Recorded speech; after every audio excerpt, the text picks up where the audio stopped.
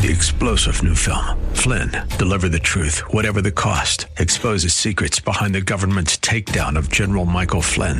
Flynn knew what the intel world had been up to. He ordered the first audit of the use of contractors. This set off alarm bells. He told the truth. He was the most dangerous person for Donald Trump to hire. They had to get rid of Flynn. Flynn, deliver the truth, whatever the cost. Available now. Watch it today. Go to salemnow.com. salemnow.com. 62CP, Bayonet Point, WTBN, Pinellas Park. Portions of this hour have been pre-recorded for broadcast at this time. Up next is Verse by Verse, sponsored by Verse Ministries.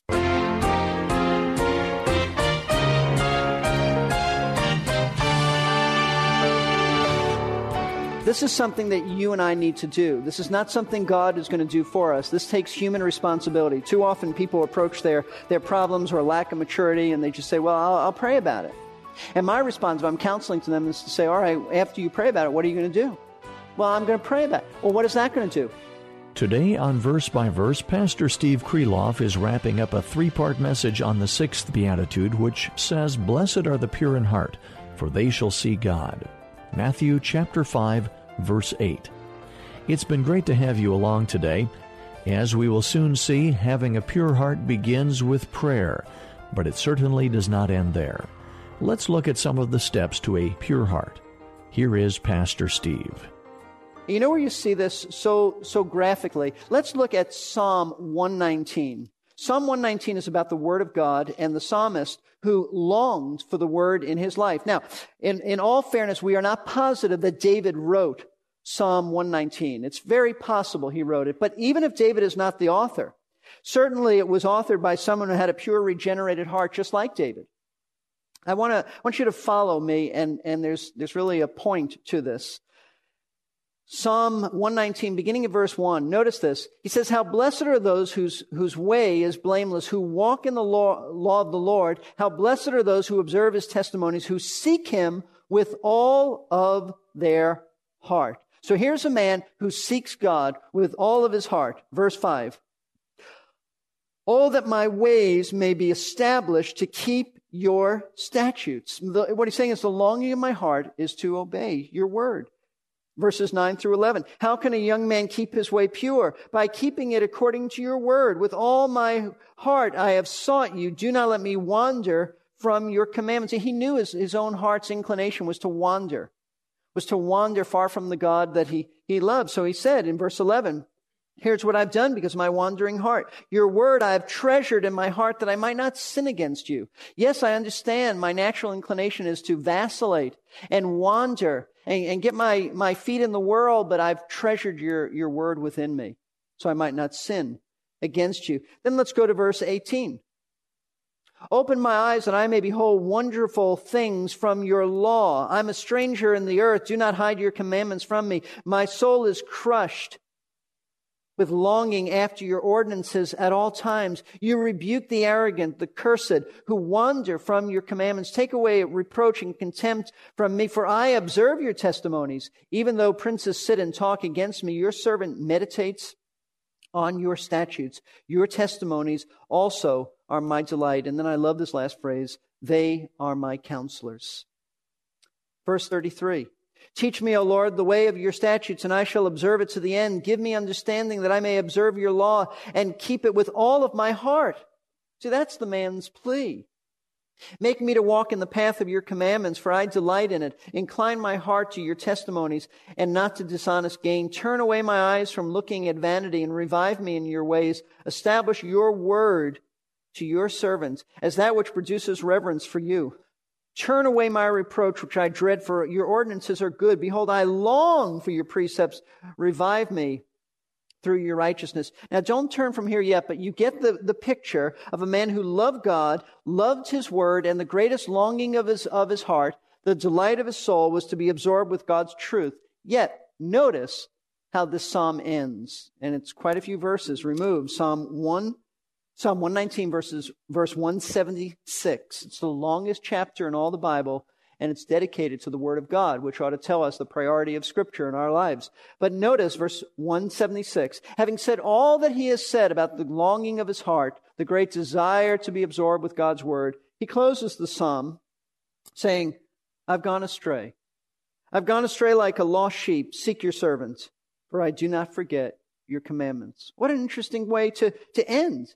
What he's saying is, even though I long to perfectly obey, sin often has overruled my heart. Sin often has overruled my heart. I long to obey your word. Folks, that's the mark of a pure heart.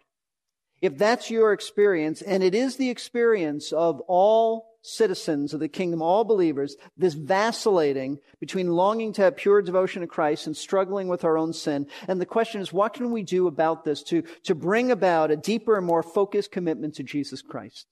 I'm going to give you 4 biblical steps that if you implement, you will find yourself nurturing a spiritually maturing heart. This is what we need to do. This is how we nurture spiritual purity in our lives. First of all, and let me say even before this is something that you and I need to do. This is not something God is going to do for us. This takes human responsibility. Too often people approach their problems or lack of maturity and they just say, well, I'll pray about it. And my response, if I'm counseling to them, is to say, all right, after you pray about it, what are you going to do? Well, I'm going to pray about it. Well, what is that going to do? You're going to see this is going to take some human effort as God gives strength. But these are the things that the Bible tells us to do. God is not going to do this for us. You don't want to have a passivity, an attitude of sanctification where we just say, well, we're going to let go and we're going to let God do it. Then you're not going to grow much spiritually. And you're not going to have the kind of pure devotion to Christ that Scripture calls us to have, because God has specifically said, I'm giving you the commands. It's not commands from me. It's commands for you. I'll give you the strength, but you do it. So what do we need to do? First of all, it does begin with prayer. It's important to begin to ask the Lord to honestly examine your heart so that He can show you anything that has crept into your life that may be drawing you away from full devotion to Christ. Now, for some of us, we don't even need to pray about that. You already know it. But for others, you say, well, why am I not as close to the Lord as I should be and could be? It's because something has come into your life that's drawing you away from full devotion. It could be a number of things. It could be a poor attitude. It could be an unforgiving spirit. It could be an inappropriate relationship. It could be just an outright moral issue that you're very much aware of and you don't even need to pray about it. It could be busyness, your schedule, poor priorities. You're just too busy for the Lord.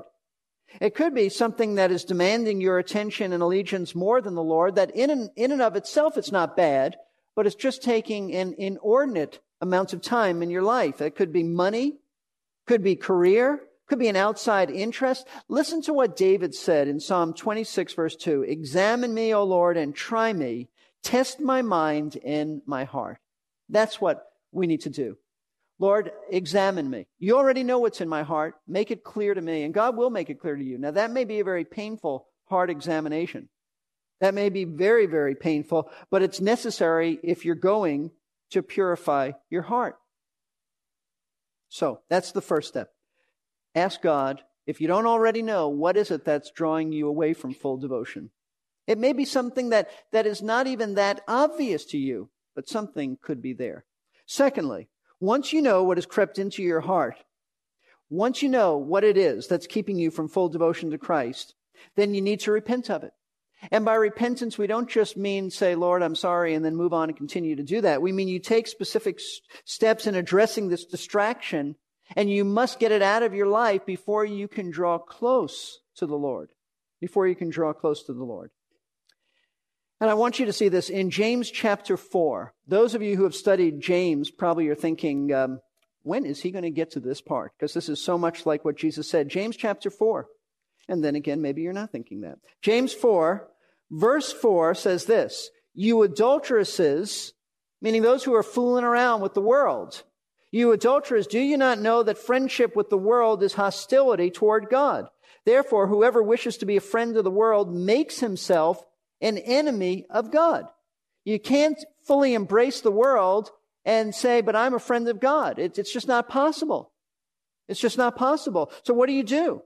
If you find yourself one step in the world, one step in His kingdom, what do? Verse 8, draw near to God and He'll draw near to you. Well, how do you draw near to God? He tells us, cleanse your hands, you sinners, and purify your hearts, you, notice he says, double-minded.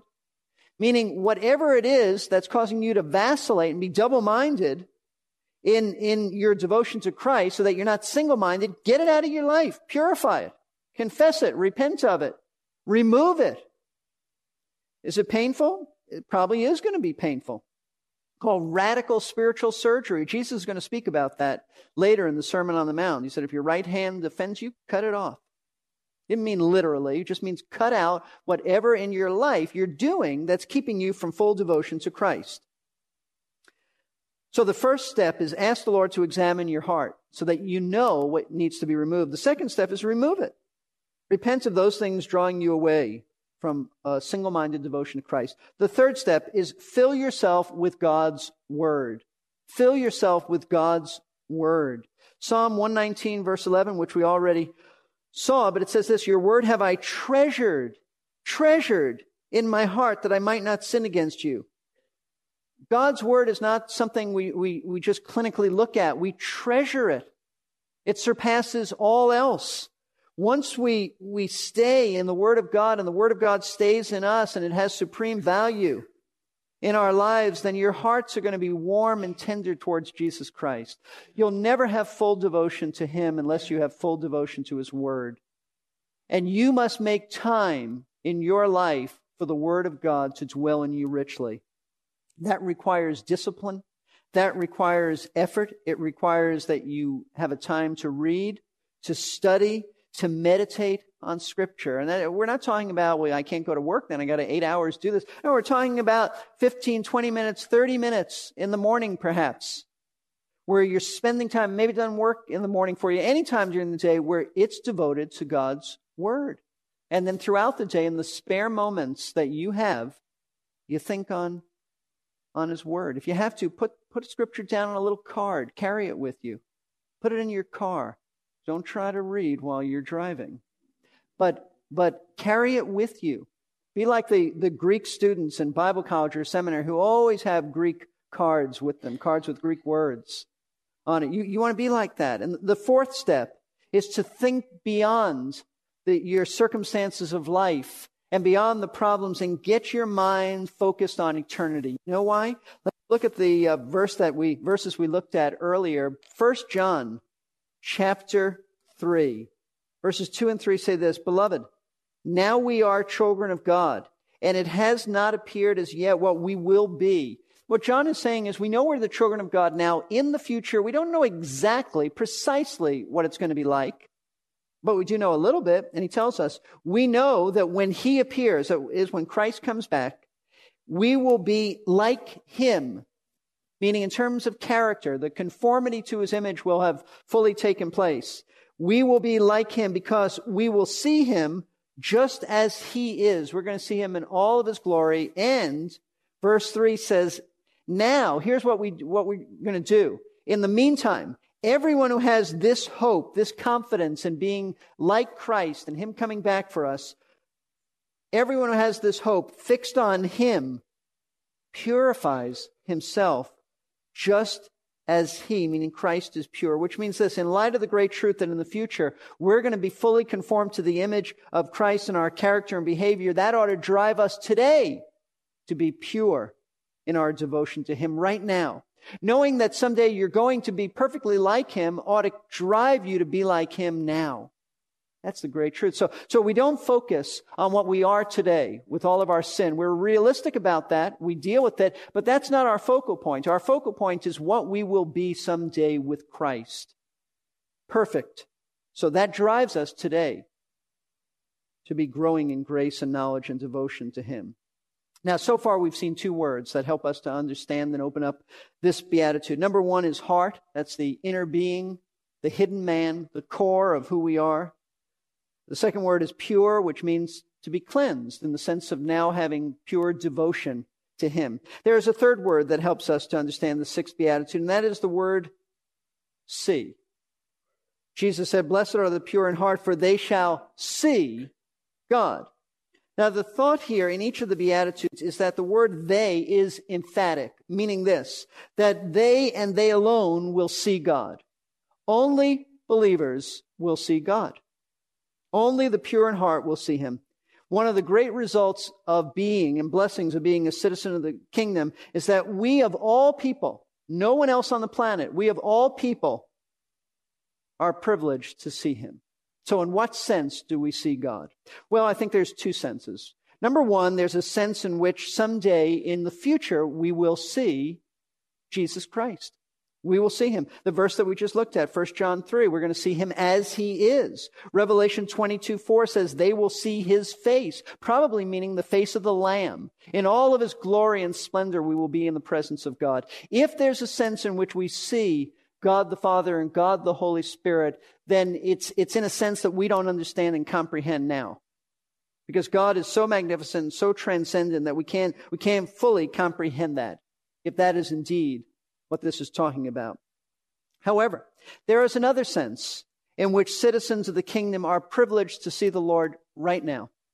Right now. I'm not talking about any kind of mystical vision, but we see him in a way that no one else sees him, because all unbelievers are blind to spiritual truth. You think back in your life, before you came to know Christ, someone would mention something about the Bible to you and you'd be blind to it. No matter how bright you are intellectually, you'd be blind to it. It didn't make any sense to you.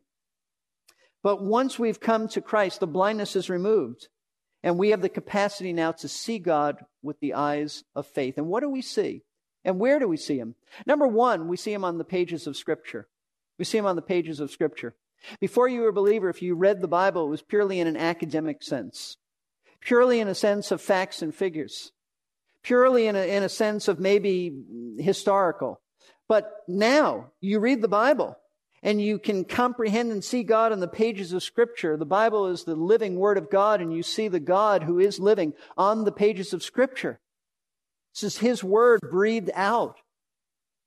We see God on the pages of the Bible. Also, we, above all people, see God in creation. We see God in nature. Others may only see God in the disasters of life. But we see God in creation, and we do as that song said. We sing "How Great Thou Art." Recently, I was in the Rockies, and from where we stayed, you look out and you see the snow-capped mountains of the Rockies, and indeed, you see God's handiwork, as Psalm 19 speaks of. We see God in creation. We see God in the storms of life. We see God even in tsunamis. We see God in the power of the ocean waves. We see God in the clouds. We see God in everything. We see in the fact that he sends the rain and the sun, both on the good and on the evil. We see God in creation. A fallen creation because of us. But nonetheless, we see God's marvelous handiwork. We see God's hand in history. We see God's hand in current events. We don't see life. We don't look at life as random things crashing together, and we hope they can figure out the peace process and figure out diplomatic means and all that. We see God's hand in this. History to us is his story. We see the Lord moving sovereignly and bringing others to faith in Christ. We see God doing that. Nobody manipulated them. Nobody forced them to come to faith in Christ. How did dead people repent? How did dead people do anything? Spiritually dead people. It's the marvelous grace of God. We see God's hand in that. Every time you hear of someone coming to faith in Christ, you see God working in their lives. We also see God in the very ordinary, mundane incidents of life. All of life's circumstances, all of it, the good and the bad. We see God's hand. That's known as providence. Providence, that God rules in the affairs of men, and he rules through mundane, ordinary events. If you want to know more about that, read the book of Esther. A king couldn't sleep, and it led to saving the whole Jewish empire. And we see God in the trials of life, don't we? We see God in our trials and in the heartaches of life and the disappointments. And it's this ability to see God in our trials that enables us, beloved, to persevere. If we didn't see God, we could not persevere. We don't believe that God just saved us and then abandoned us. We see him in everything, even the difficulties of life, and that's how we persevere.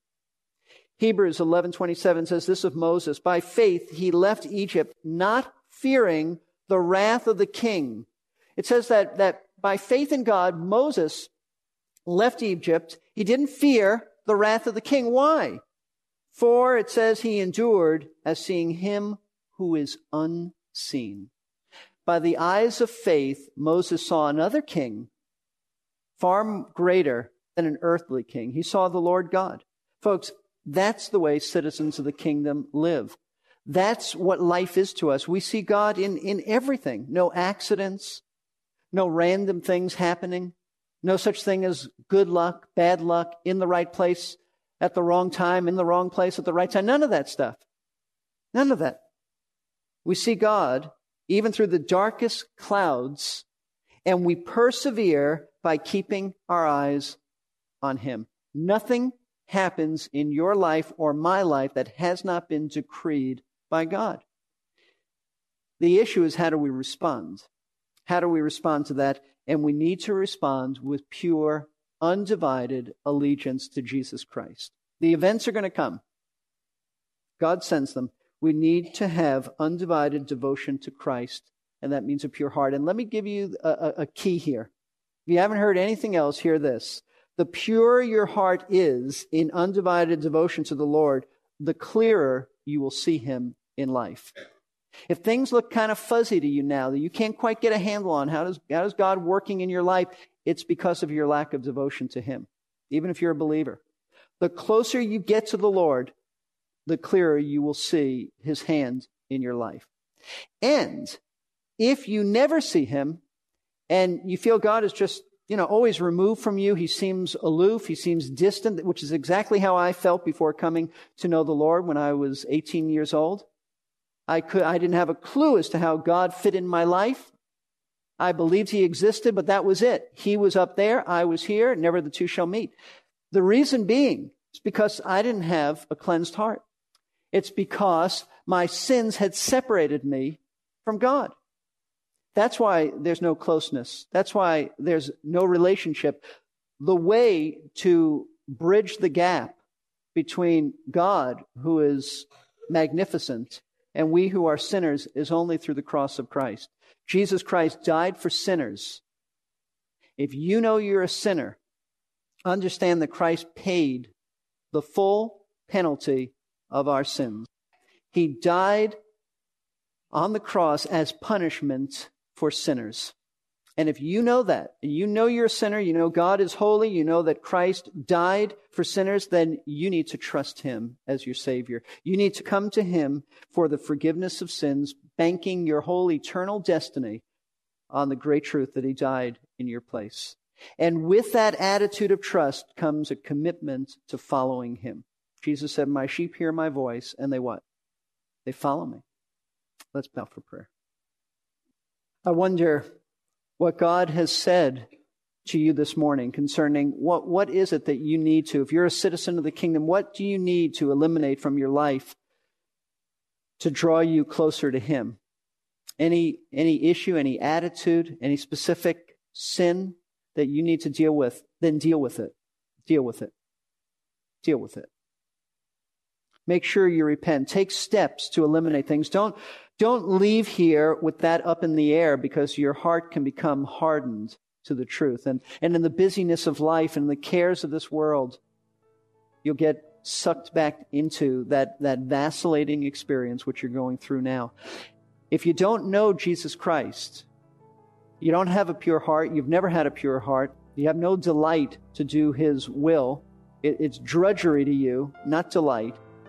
You don't want to. You're only here because maybe you're married to someone who forces you to come, or you're a child of someone whose parents make you come, and you need to come to Him and not deceive yourself thinking you're a believer. You need to repent and trust Christ as the sin bearer. Oh, Father, thank you for your word. Thank you for these just brief words that are so rich, as we said earlier, so profound. Such genius coming from Jesus, and well, we would expect that because He is indeed God. Lord, I pray you'll use your word to work in our lives, to bring us into the closest of relationships with you. And for those who don't know you, who have never had cleansed hearts, may your word be used to bring them life and bring them full salvation. We pray this in Jesus' name. Amen. Amen. Thank you, Pastor Steve. Now, we need to wrap up quickly because our time is nearly gone. I'm glad you could be with us today for Verse by Verse and our continuing series of studies on the character of true disciples. Pastor Steve Kreloff is teaching from Matthew chapter 5, a passage we usually call the Beatitudes. Pastor Steve is the teaching pastor at Lakeside Community Chapel in Clearwater, Florida. These radio adaptations of his pulpit messages are produced by Verse Ministries. Our web address is versebyverseradio.org. 3-star General Michael J. Flynn, head of the Pentagon Intelligence Agency, knew all the government's dirty secrets. He was one of the most respected generals in the military. Flynn knew what the intel world had been up to. He understood its funding. He ordered the first audit of the use of contractors. This set off alarm bells. The explosive new documentary, Flynn, Deliver the Truth, Whatever the Cost, uncovers the facts behind this scandal. Flynn told the truth. He was the most dangerous person for Donald Trump to hire. I find out the worst enemy that I'm going to face in my life is right here in America. They took my assessment and they wanted me to change it. And I was like, I'm not changing it. They had to get rid of Flynn. With in-depth interviews, archival footage, and never-before-seen personal records of the man behind the headlines. I just felt like I was drowning. Flynn, Deliver the Truth, Whatever the Cost. Available now. Watch it today. Go to salemnow.com. salemnow.com.